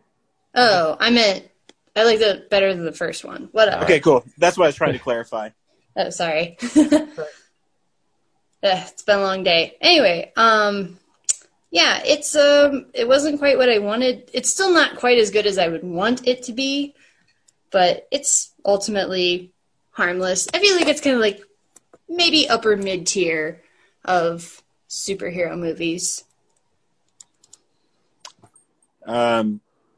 Jerry, should people watch Wonder Woman 1984? Yeah, absolutely. Without a doubt. Couple of things from that. One, if you love comic books, why wouldn't you watch this? I mean, honestly, you owe it to yourself to watch it. Secondly, this is a Wonder Woman movie. I can remember a time when even getting a first Wonder Woman movie was, I don't know, we didn't think that would ever happen. Impossible. Yeah, you had a better chance of predicting when Jesus would come back than when they would make a Wonder Woman. So there was, I streamed it. So it was, yeah, I would say go watch it. And yeah, it's not a perfect movie, obviously, but yeah, I was just really thrilled. I enjoyed the movie overall, and there were 3 key things that made me completely throw away all the problems with it. Not sure if you guys want to do it now or later, but yeah. After the trailer, we'll get into spoilers, Jerry. All right, cool. But yeah, Jerry's recommendation, go for it. Brad, should people stream Wonder Woman 1984? Yeah, it pains me to say this, but this was like a huge misfire for me. Like, I was shocked that this was the movie we got. I just have so many questions about why this movie is what it is. I don't know why it's really even set in 1984. It seems like there's nothing about the plot that needs that. There's like certain, like, I can't believe we have 2 out of like the limited amount of Wonder Woman movies we get. We have 2 where her problem is that she can't be with Steve Trevor. It's like, is there nothing else you can do with that character? Yeah, I'll bitch about it more after the trailer. Zach? I'm a little bit more positive than Brad on it. I think the movie has some issues, primarily in the script department and the runtime department, but I really liked and admired the optimism and the attempt to tackle bigger themes that the movie tries to go for. I don't think it succeeds, but I appreciate the effort.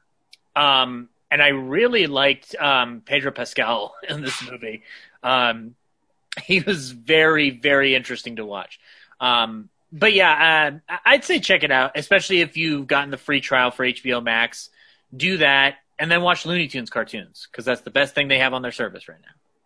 I do want to add, like, I did like one thing about it is that it does, in a meta way, the one thing I think it does achieve is that it does reach for that Richard Donner Superman feel, which would be a very 1984 thing. Mm-hmm. Like if this is a movie that came out in 1984, this makes sense. Yeah. I'm in the middle on this one. I loved the first Wonder Woman film, and I think there was a defining moment in that film when she crosses no man's land, and that's a moment with the music, with what Diana does, makes it... That is the movie to me, and that's who she is as a character. This film really didn't have that. And it looks spectacular. I think the music is good in it, but I also agree with Brad, is if you're going to set something in 84, shouldn't it feel a little more 84-ish? And besides, look at the jazzercise we're doing, you know. It feels like it's an excuse to use the aesthetic. Like, why wouldn't you use like, oh, it's an indictment of the like consumerism and like excess of the 80s, you know, with the whole wishing thing. Like, why wouldn't you make a stronger parallel to that? Again, they, like it said, like they try to do it, but they don't succeed. We might want to wait until the trailer to get into spoilers. Anyways, if you have HBO Max, stream it. It's fun. I mean, it's still a fun film. Here's the trailer for Wonder Woman 1984.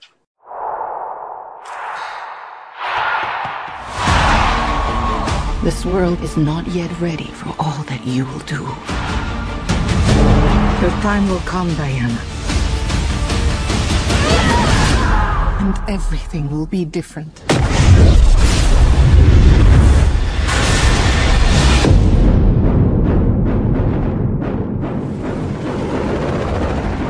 Citizens of the world, I'm here to change your life. Anything you want, anything you dream of, you can have it. You look like you saw a ghost. Diana, look at you. It's like not one day has passed. I don't want to be like anyone. I want to be an apex predator. You've always had everything, while people like me have had nothing. Well, now it's my turn. Get used to it.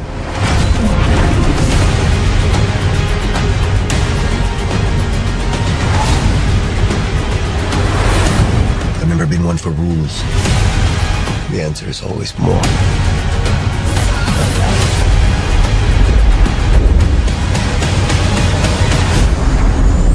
The way I fly, they will never find us. I forgot to tell you. What? Radar. Will they shoot at us?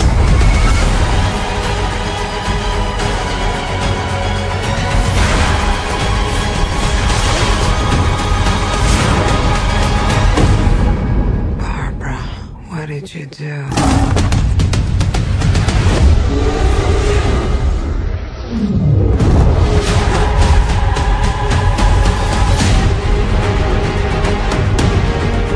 know, I'm not so keen on this one. I figure you are, but you know what? I'm ready to go. I think we can do better. Parachute pants? Yeah. Does everybody parachute now? So 70 years have passed, I guess, since World War I and the passing of Steve Trevor. And Diana now works for the Smithsonian as a scientist. I don't know what she does. Archaeologist, I guess. Yeah. So she's there. And while she's there, there's also Maxwell Lord, played by the Mandalorian, is trying to get his oil company off the ground, but he's a con man. So he's banking all of his stuff on this MacGuffin rock. Yeah. Like the purest MacGuffin ever. I know. The dream Wait, stone. no. I don't approve of this bullshit. Well, you know, it's like, and I can understand like why people would have a problem with the Dreamstone, but actually I didn't think it was that bad, just because I remember a lot of because I'm a big fan of Wonder Woman from the Justice League cartoon from like early 2000s, and a lot of her stories were very centered on like the magic and the gods and stuff like that. So this actually didn't really bother me, because I'm like, this is Wonder Woman. This like you just kind of need some weird shit to get the plot going sometimes. It's interesting how that eventually the stone goes away because Max himself becomes the MacGuffin. So in a sense, the MacGuffin's gone. But like, I didn't have a huge issue with its existence per se. Really? It's just like when it comes to a comic book movie, I'm kind of expecting them to do certain things like that. I don't think this is as egregious as the multitude of MacGuffins in something like Rise of Skywalker. But, good point. But I get why it's an issue because we are spending a lot of time on this stone, and it's you have a wishing stone that will do whatever you say. Like, why does Max Lord have to go around convincing people to make wishes? Why doesn't he just like wish that everyone just gives him his wishes? Because he only gets one, right? Don't he only get one wish? It's his way of getting around the whole like, oh well, if I had a genie, I'd ask him for 1,000,000 wishes and then just basically make him my slave. Yeah, like, but also, why do the people have to give him anything in return? Because it's a monkey's paw. Well, it takes from you. As it gives, it takes. Yeah, no, I understand that, Zach. But why do they have to give it to him? Because he's the Dreamstone now. He wishes to become the stone itself. Yeah, and then he uses it to just like convince people to give him their oil land. So why doesn't he just ask for the oil land to begin with? Like, why does he have to become the wishing stone? Because he wants to have his. He needs people to make their wish, and it has to be like a genuine thing, I guess. Well, like, I was going to say. Well, go ahead, Jerry. His plot. Well, I was going to say three things. One, on the stone thing, I think we spent like a decade watching, I don't know, a purple alien collect magical stone to put on a gauntlet. So that's also a thing we should also, that's a thing that we all watched and didn't see. But Jerry, we also didn't have Thanos go, I wish for my inevitability. Yeah, but there's more to it than just that. I feel like the Infinity Stones had rules to them. Yeah, it had rules which it broke, but there's that. But the other thing is, and I do agree with you that the Dreamstone's function in the film was problematic because it, by him becoming the Dreamstone, it didn't make sense. So if I make a wish or you ask me for a wish, there should be a negative consequence to it. That's just one of the things that happened. But he chose what the negative consequence was. So it just bothered me a little bit. So if he said, I want your health and your life force and whatever, then like it just the science of it didn't make a whole lot of sense. The reason why I'm not incredibly perturbed by it is because if the MacGuffin's function primarily is to be an item that the characters care about, and vicariously, since we care about the characters, we care about this, it technically succeeds because I do technically care about these characters, or at least I care about Diana, I care about Steve ? And I care about Barbara in her own way. Why does the stone need to inhabit a stranger's body to manufacture Steve? Like, everything else it conjures up out of thin air, but it needs to, like, take over an existing person's body and make them do things against their will to be Steve. That confused the hell out of me when it came on screen. I'm like, wait. Why can't this this be Steve? Yeah, so then they do the trick with the camera where they 180 it, and then all of a sudden the mysterious hunk is now... the hunk I knew back in World War I. And it fell flat for me. I'll tell you what, I'm going to make a bold claim. I know that the scenes between Steve and her are wonderful to watch. I don't think Steve Trevor needed to be in this movie. Nope. I did not see the purpose. Go ahead, Brian. I didn't say anything. Sorry. Jerry. Jerry, sorry. I was going to say, if you're going to remove an element from this film, I don't think you would remove Steve Trevor. I think you remove Maxwell Lord. I agree. Steve Trevor and what's happening to Diana and her grieving and trying to, and that coping mechanism and all of that. I think Steve Trevor was important to be in there. Maxwell Lord's, unless he's the main villain, I don't think he works as a secondary villain. Because his entire plot, like if you remove everything that's Maxwell Lord's, the movie then just focuses on Wonder Woman and Barbara and Minerva. And it feels a little bit more impactful. I more agree, Jerry, because that scene when Kristen Wiig is walking down and she sees the drunk guy again and starts kicking him and stuff. I go, okay, I'm behind this villain because she makes more sense because I'm giving a power I've never had before, right? And I'm going to take full advantage of it. Right. And her wish, she lost her humanity, I guess, in it, and her warmth and her kindness is what Diana refers it to. Yeah. And so then, how did she turn into the cheetah? Because she wanted more, and Max gave her more because the magic MacGuffin.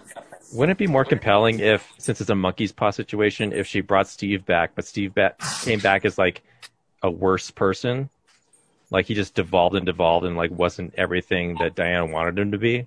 But this is a superhero sequel, and we need to have her lose her powers at some point because that's been established as a trope in superhero films to get people further invested into it. I mean, Spider-Man 2 did it very successfully, so a lot of other sequels have tended to go into that territory when they feel it's necessary. Well, I think the person that if you wanted to turn evil based on the influx of power would be, you could say Diana made the wish and got Steve Trevor back, not through like quantum leaping into some other dude's body, but in more of just, you could give him an actual body. He did quantum leap. Yeah. And just then you have Barbara getting all of Wonder Woman's powers because of because so far she's had negative experiences, not badly, but then you can play it onward. Like, well, she gets all this power, she becomes evil and grows in there. Wonder Woman she's becoming Diana, but just with all based on her interaction, it goes bad. Diana having to relinquish Steve Trevor, and you could easily do that, or you can say that Wonder Woman still has her power loss, Barbara is bad, and Wonder Woman is still trying to figure out what the right thing to do, and because she's depowered, she goes and gets the golden armor and uses that in battle, and you could do something like that. I don't know. Which the whole gold armor thing, like that was useless. Like, because Cheetah just ripped it apart. Yeah, also, too, I mean, I'm not saying I totally I actually enjoyed parts of this movie a lot. Mm-hmm. Yeah. But was Diana afraid of fighting in this movie? Like, when you're talking about the armor when the cheetah's ripping it apart, she never, like, punches the cheetah, doesn't do anything. She just lets her destroy her armor. The movie made it feel like Wonder Woman's, like, her first choice is to not fight. Like, I definitely got that, like, she's a very peace first, like, fight is the last resort compared to other superhero movies. So I get that. But also, she figures out how to fly in this one. And how does that work? Because in 2016, she doesn't know how to fly. She uses the air, and also 'cause love, Brad. 'Cause love. Well, I would say, like, just adding to that would be... Well, I would say I come to this because I've read so much of the comics that I know that Wonder Woman has two natures to her character. You have the warrior nature, which you got in the first film, which is, I will fight an enemy until either I'm dead or he's dead. That's the only outcome. But then you have the more empathetical character, which is driven by, because she was given all the gifts of the gods, one of them was wisdom. So in her using those abilities and just not trying to punch like Cheetah or anything like that, I thought that was interesting. That was an interesting way to go against an adversary. I thought that yeah. Yeah, in the comics she snaps Max Lord's neck, so yeah, they definitely switched that around. Wait. I thought that so like once they said that, like, to kill or like to resolve the whole situation with the Dreamstone, either everyone renounces their wish or you have to destroy the Dreamstone, and that being Max Lord, I was like, she's gonna break his neck, she's gonna kill this guy. Superman and then style. It's like, yeah, and then of course she didn't, and I was like, well, I guess it's more in keeping for like this version of the character. Like, you're right, like she's not this bloodthirsty, like, I will kill even if it's a last resort sort of thing. But wait a minute. Oh, you guys just blew my mind. She breaks somebody's neck in the comics? Yeah. Yeah. And so Zack Snyder... she breaks Maxwell Lord's neck in the comics. It's a very famous scene. So did Zack Snyder see that comic and go like, say, this'll work for my Superman movie? Like, that... Nah, I got to rethink the entire DCEU now. Also, the Invisible Jet. Like, I was... That was so awesome. Did I miss it? And she really said, like, I have this power, but it only works sometimes. So she just touches the jet and it becomes invisible. No, you got it. Oh, my God. Yeah, it was just, like, experiment. It was just, like, a way to get the invisible jet in the movie, and I was fine with it. Conceivably, she could touch Steve Trevor and make him invisible. She could make herself invisible when she's fighting Cheetah. Yeah, but the thing is she's only experimenting with the power, and I don't know if she can undo it. Because she lost that coffee cup, guys. She lost that coffee cup. And also, by the way, why do we need her to fly when one of the things I do know about Wonder Woman from cursory knowledge is an invisible jet? And I honestly thought it was bullshit that he didn't teach her how to fly the invisible jet. I'm like, it's her jet. You teach her how to fly it. But then she flew later in the movie, so I was okay. I agree. I don't know. Okay, guys. Like, I mean, again, my comic book knowledge is like on the basest level imaginable, unless it has to do with a guy in a Rorschach mask. Can she fly in the comics? Yes. Yeah. Okay. All right then. All right. I know. I'm down with her riding lightning. I thought that was awesome. Yeah, that was awesome. But full-on Superman flying, like, it's weird to establish that when you've already had like 3 movies set in the present where she can't do that. But they're erasing that continuity. Except they're not, because we're getting that director's cut. I don't know what this universe is supposed to be anymore. I've just given up and said, okay. It's like normal DC continuity. It doesn't matter. Okay. Thank you, Jerry. Thank you. The one big comic nerd on this with me knows exactly what I'm talking about. Even if it's the multiverse, it doesn't make sense because she's still in this reality. It's a retcon, and I'm okay with it. Yeah, she, when she started... Because I honestly thought it was bullshit in the first movie that she couldn't fly. So that was kind of the giving thing. us, Also, she finally threw the tiara, you guys. That was if she had said, Hera, give me strength or something like that, I would have just flown out of the room. Like, yes, she finally said that. We finally got Wonder Woman for real. And then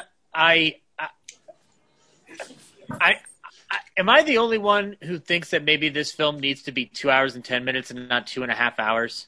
I agree with you, Zach. Lord out of it. You cut Maxwell Lord out, and also I think that intro sequence needs to be way shorter. It took forever. I'm like, get to the point. She's gonna cheat. She's gonna lose. Also, tighten up around the section when we're being introduced. I mean, obviously, you'd be getting rid of Maxwell Lord for this, but also trimming around those introductory sections before Steve Trevor enters and such. Like, just tighten it up a little bit. I'm not asking for the moon. I'm just asking, like, tighten up some scenes. Some things just last a little bit longer than I think they should. It's also a huge missed opportunity when you establish your movie. The first scene is about like not taking shortcuts, and then in the final fight, she never says cheetahs never prosper. Just complete waste. Complete waste.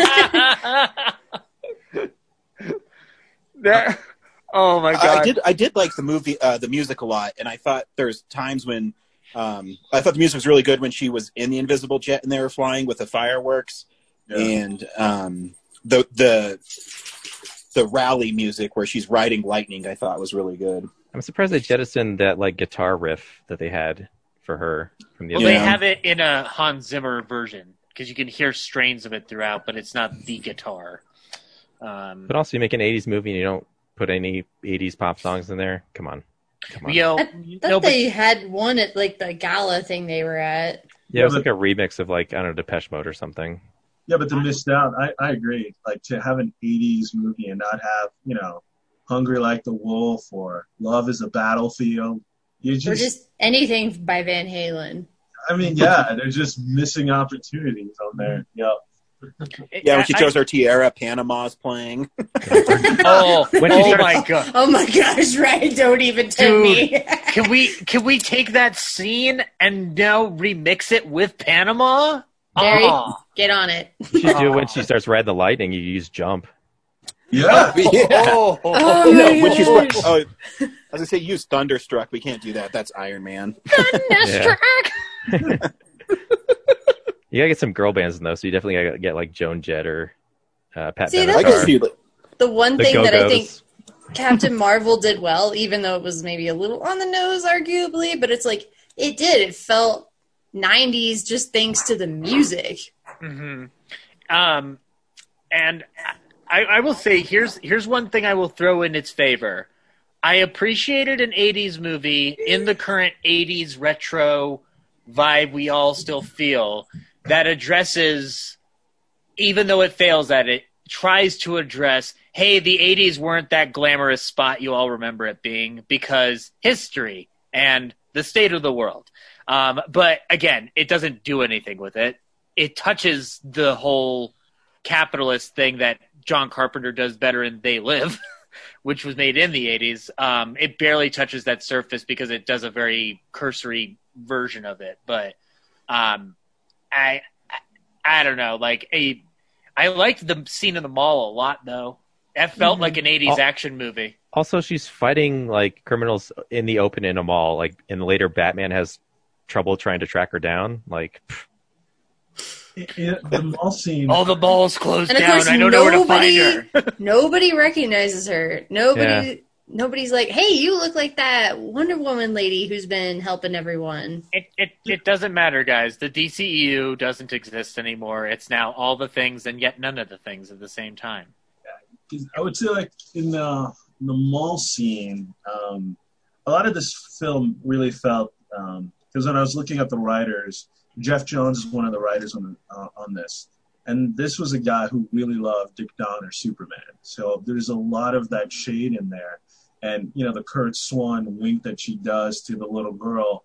And I think that's when the movie, that little girl, that's who this movie's made for. I think, and one of the things that I started thinking about, I was, thinking about this movie a lot is, as a 35-year-old man watching this and trying to, even though I've read comics, there's a giant disconnect with that little girl who she winked at in that scene in the mall. So I honestly started thinking, that's who this movie might be made for. And I think if you look at it through that lens, it plays. I mean, it plays incredibly well. And that's why I can't throw the movie under the bus entirely, because, like, for all the things that I could nitpick, there was enough of that good feeling within it that I was like, this is a cool superhero movie for an audience that's dying to dissect it and digest it, that's not our age, and will carry this forward. Like, that's more than enough reason for it to be existing and being watched. Yeah. And also not represented. I mean, this was, I think, Corinne, you and I had this conversation when Captain Marvel came out. I think we saw it more than once. I grew up with Batman, Superman, a lot of male characters. And it's not to play the gender card on this, but I do also think that, we might not, I mean, as a guy, I sometimes have to remember, like, I might not be the best audience for this. And that's perfectly fine. Like, if I'm just, Captain Marvel, I had issues with that movie, but all of my friends who are women love that movie. And I just started realizing there's something I'm missing. And that's why I'm always kind of just take a step back and go like, okay, how harshly do I want to tackle this? Wait, I might not be the right audience. I need to check where I'm going with this. So that's just me. I mean, it's always fair for you to just not like a movie just because you don't like a movie. But also it's fair to say, like, you know what? It's not for me. Other people can like it if they want. And then you just move on. Yeah, I was on board with it, like, through that mall scene. Like, I was like, this is great. And then everything after that, I was just like, this is what the movie's going to be? Like, what's going... We're doing this? Okay, well... And I've seen, like, a lot of people still love it, so that's great if it inspires them. But yeah, it's also really long. Yeah. This is one thing I don't think we've touched on. This had a remnant of The Dark Knight Rises for me, where much like how Batman's not in that movie that much, but Bruce Wayne's in that movie a ton. Diana Prince is in this movie a bunch, but Wonder Woman's like, she has that first big scene, and then she's gone for a good chunk of the movie before she comes back in Egypt, and then there's another big stretch before we get her back again. So like, there's a lack of Wonder Woman in this movie up until that third act when we get all the Wonder Woman. So I feel like there was just a lot of time without her being Wonder Woman, and again dealing with. And she's using her powers as the Wonder Woman. Yeah. And honestly, I felt like the third act was where the movie kind of fell apart for me. And it seemed like that whole last bit with her and Maxwell Lord and the whole like renouncing wishes thing, which, by the way, shout out to Hollywood for keeping the wind machine companies in business. But you're welcome, Corinne. That's what we do. It just seemed like it took forever, and then he's been the sleazeball this whole movie, and then he gets like this little moment of redemption with his son, and I'm like, I'm sorry, I love Pedro Pascal, he's a great actor, but that character, I'm like, you did not earn my sympathy in any form. You were a terrible person. You should be in prison, and your son deserves a way better father. So. But Kylo Ren's cool, right? He only killed 1 billion people and his father. Yeah, which, when you say that, it makes me go, Pedro Pascal wins the award this year for great father and terrible father. I mean, I think that Pedro Pascal has just been typecast as like hot single dad. And you know what? I just realized, and okay, now I've got to watch The Mandalorian now. I've forgotten that he's in The Mandalorian and The Mandalorian. So now I've got to watch it because I liked him in the movie a lot. Even though I don't like the way his character's written, I like his performance. I like his charisma. He's in Kingsman: The Golden Circle too, and I liked him in that movie too. So yeah, I'm down for more Pedro Pascal. What did we think of Kristen Wiig as Barbara? Okay, I thought she was about to underused, get into that. big time. Yeah, I thought she was same here. I thought I was telling Corinne about this. I'm getting tired of the trope, which is Michelle Pfeiffer, crazy hair, glasses. Nerd. Jamie Foxx, crazy hair, glasses. Nerd. Jim Carrey, crazy hair, glasses. It's like. A nerd. I'm like, oh, but did you mention Jamie Foxx in Amazing Spider-Man 2 as well? Yeah, Jamie Foxx, crazy hair, glasses. It's like, okay, that's but she was underused. I wanted more because in the comics, Cheetah is Wonder Woman's arch nemesis. She has the same level of importance as a Lex Luthor or the Joker, and just. I mean, I kept thinking of that scene in Justice League Doom, the animated movie, where like the contingency plan for Wonder Woman is that they give her a drug so that she hallucinates seeing Cheetah everywhere, and she basically fights until she is exhausted because she cannot let Cheetah escape from her. Yeah, Jerry's right. This is her arch nemesis, and I wanted more interaction between them. She's barely an antagonist in this. Like her beef isn't even with Wonder Woman. It's that she, just wants to keep her powers. Yeah. She doesn't want the Soul Stone to go away. She's relegated far too off to the side. I was under the impression by all the trailers that we were getting that Cheetah was our villain, and to have it be Maxwell Lord feels kind of. Yeah, so my two changes that I would make to her character is, number one, I think I think Barbara should be younger. Kristen Wiig is 47 and she looks great. I don't know how old her character is supposed to be, but even if she's like 35 or something, I think she's a little too old to still be like this, a woman who is so accomplished and so well-read, and she's like a doctorate and everything, and she's still so completely insecure and just like not put together. And I mean, maybe there are people like that out there in the world, but I have yet to meet any of them. Find me an insecure PhD. I mean, something. She should also already be friends with her. That's movies. Yeah. They don't just meet in the movie and then there's no strong connection between them. it just feels like hollow. Like, oh, she's just there because we added her to the movie. Exactly. That was my other suggestion, is like make her like she's like young, like she's maybe early 20s. She's just gotten her PhDs. Like she was a genius all through school, and she was like advanced for her age. And so that's why she got her doctorate so young. And now she's out in the field for the first time. And she's just like trying to navigate this world and all these like high expectations for her. And of course, then she befriends Diana and they have this close friendship. And that's the thing, is like, Wonder Woman is a feminist icon. She always will be. And I like Steve Trevor, I guess, but I want to see a Wonder Woman who has these really strong relationships with the women in her life, but be it her mother and her aunt, or be it female friends or female Justice League members or whatever it is. I want to see, you know, a woman who supports other women. And so much of this movie is her and Steve, and that's fine. But I just, we already saw that last time. Yeah. Also, and like, they don't mention her mom. She doesn't mention her mom or her aunt or Themyscira at all. And it's like, shouldn't she miss her mother? Shouldn't she miss all of her sisters? It's just so baffling to me that she's in love and hung up on this guy that she knew for like a month 70 years ago, and she doesn't mention her own fucking mother at all in this whole movie. Someone else pointed out that like she's this goddess and she's complaining by the end of the movie, like, when's it gonna, like, when do I get something great? It's like, you are invincible. Like, you've already won the lottery. Like, Steve should not be this thing that you're hung up on.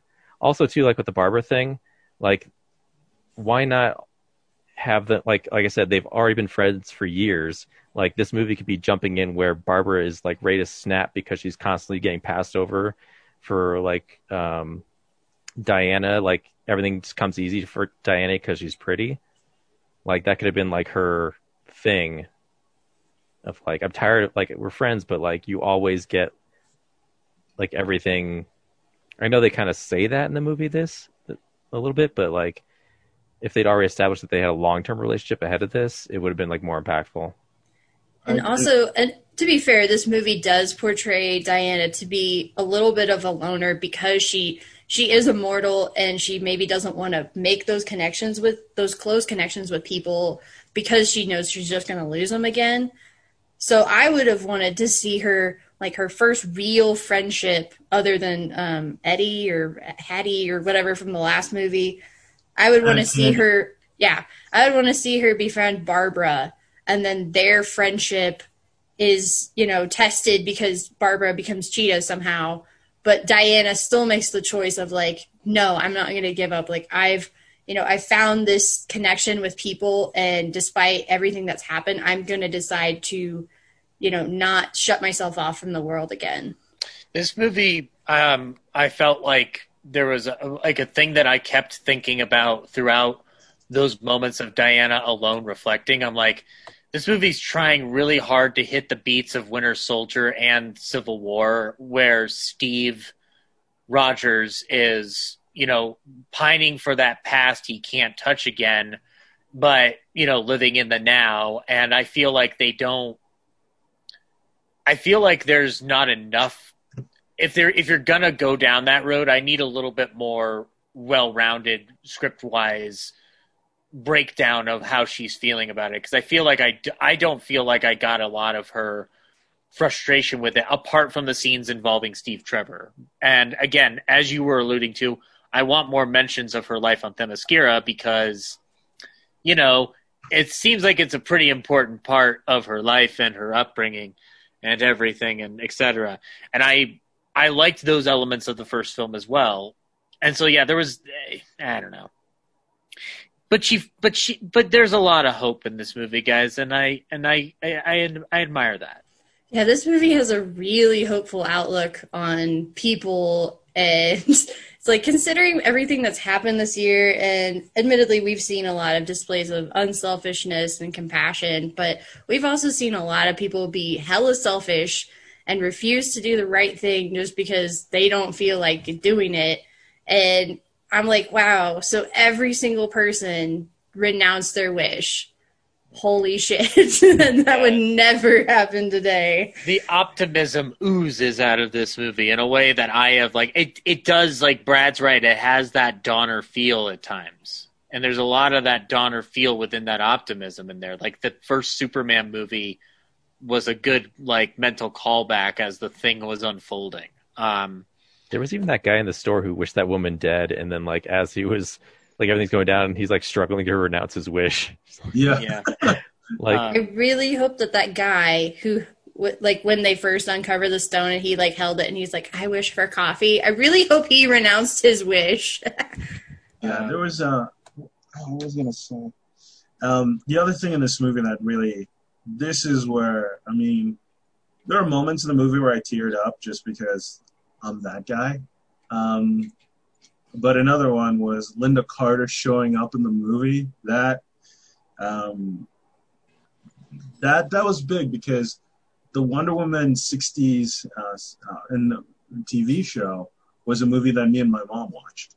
And so I grew up with Linda Carter as Wonder Woman. And to finally get to see her in the movie was just like, I just was like, I wish she had more to do in the movie, but you know what? Fuck it, I'll take it. I mean, it was just so great. And to just, and they even described her as like their greatest warrior, their most honored warrior. And, you know, we see that end credit scene where she's out and about in the world. And it's like, we could potentially get a Wonder Woman 3 with Linda Carter on screen with, well, not as Wonder Woman, but with Wonder Woman as like another Amazon fighter, like their legendary warrior. That would be amazing. It would. I want it. Yeah. And I want Cersei to be the villain for the third one. Give it to me. But on a funnier note, it did dawn on me as I was watching that third act fight. This is like a weird episode of Looney Tunes. So it's like sitting there going like, huh, okay. I'll let Zach explain it. Are we talking about the cheetah fight? Yeah, I was like, man, this feels like Sylvester versus Tweety or something. Yep. I thought cheetah cat. I thought that. I was just like, oh, well, this is, all right, I'm laughing. But yeah. And they get into some, you know, because it's on that military base and they're fighting back and forth and she doesn't have the wings and now it's just the gold armor and whatnot. It is like watching a cartoon fight. You know what, Kevin Smith tweeted about it, and actually it's very astute. Is like, this is like watching a Saturday morning cartoon come to life. Yeah. Yeah, I agree. For better or for worse. And to be fair, I also like the fact that they changed Cheetah's origin story, because as far as I remember, it was kind of like a, the Green Goblin from the first Spider-Man movie, where it's like he experimented on himself because he couldn't get the funding to experiment on real people. So, how damn I? So, like, that's how she becomes, like, there is no bashing of Spider-Man in this fucking podcast. Nobody was bashing it. Jeez, Ryan. Chill. I just want to see Kristen Wiig say, "Ow, damn I?" Back to formula, and she just shoves a guy into a bunch of scientific equipment. Yeah. But yeah, making her powers tied, in a sense, to Diana and that dynamic was actually really cool. And I wanted to see more of that. And I thought that Kristen Wiig's performance was really good. I was a little nervous that when she got cast as Cheetah, and I'm like, really? Cheetah? Like, are we talking about the same character here? But no, she did a great job. Is she alive at the end of this? I couldn't tell. She is. Yeah, Okay. she is. Okay. Did she renounce her wish? She didn't. Nope. Oh. Somebody's the cheetah forevers. And Well, I don't think she looked like a cheetah at the end, though. But she probably still has the powers, though. Yeah, she was regressing back to her previous form, I think, which was I think in that fight scene in the White House. Yeah, in the White House. Mm-hmm. So it didn't say whether or not, but she didn't say that she renounced her wish. So Which means she has to go find the MacGuffin stone again in order to fully become the cheetah woman. yeah, which Yeah, that's Zach's Alfred Hitchcock, Jerry. Yeah, if I'm you don't know sorry. what that I is. just when you said MacGuffin, you opened that door. You all knew what you were doing. But yeah, no, I mean, I mean, if we could get her in the third one somehow and have her be more prominent, that'd be cool. Yeah, it's. I mean, this is a movie that I'm going to watch again and again, and it's also definitely something I'm going to share with my nieces because a lot of these superheroes. I mean, I'm glad that I get to enjoy it, but my niece is not going to watch Avengers Endgame. She's just not gonna. She doesn't have that. It doesn't speak to her. Even Captain Marvel, there's this. It's just not. But this one, I think it's one of those where, it's light, it's fun. Yeah, there's a lot of plot holes that are, problematic to the story, but, you feel good at the end of it. It's bright, it's colorful, there's, so. Yeah. Right on. Jerry, before we get out of here, you want to remind people where we can find you on Facebook, on Instagram? Yeah, you guys can find me on Facebook at facebook.com/theartofjerrym. Instagram, same thing, The Art of Jerry M. And you can find me on YouTube at Artogem at youtube.com/Artogem. Thank you so much for coming back on, Jerry. We appreciate it. It's great hearing from you and seeing you via Zoom. Thank you. Next week on Real Nerds, we're doing our annual Film Explosion episode 2020. Yay! So if you have favorite films from 2020, make sure you send them to us. We record Saturday morning. I just want to say thanks to Jerry again. And until next week, bye. Bye. Bye.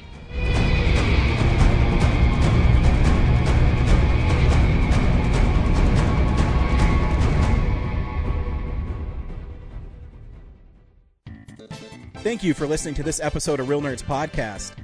Real Nerds Podcast is a production of Nebulous Visions Multimedia. Thank you to Sparks Mandrill and Plan 9 Studios for our kick-ass theme song. Also, if you're in the Denver area and you're looking for a cool place to see movies, we see them at the Alamo Drafthouse in Littleton and now also in Sloan's Lake. Thank you to Colorado Coins, Cards, and Comics for supplying us with all our comic needs, especially you, Andrew. You know who you are.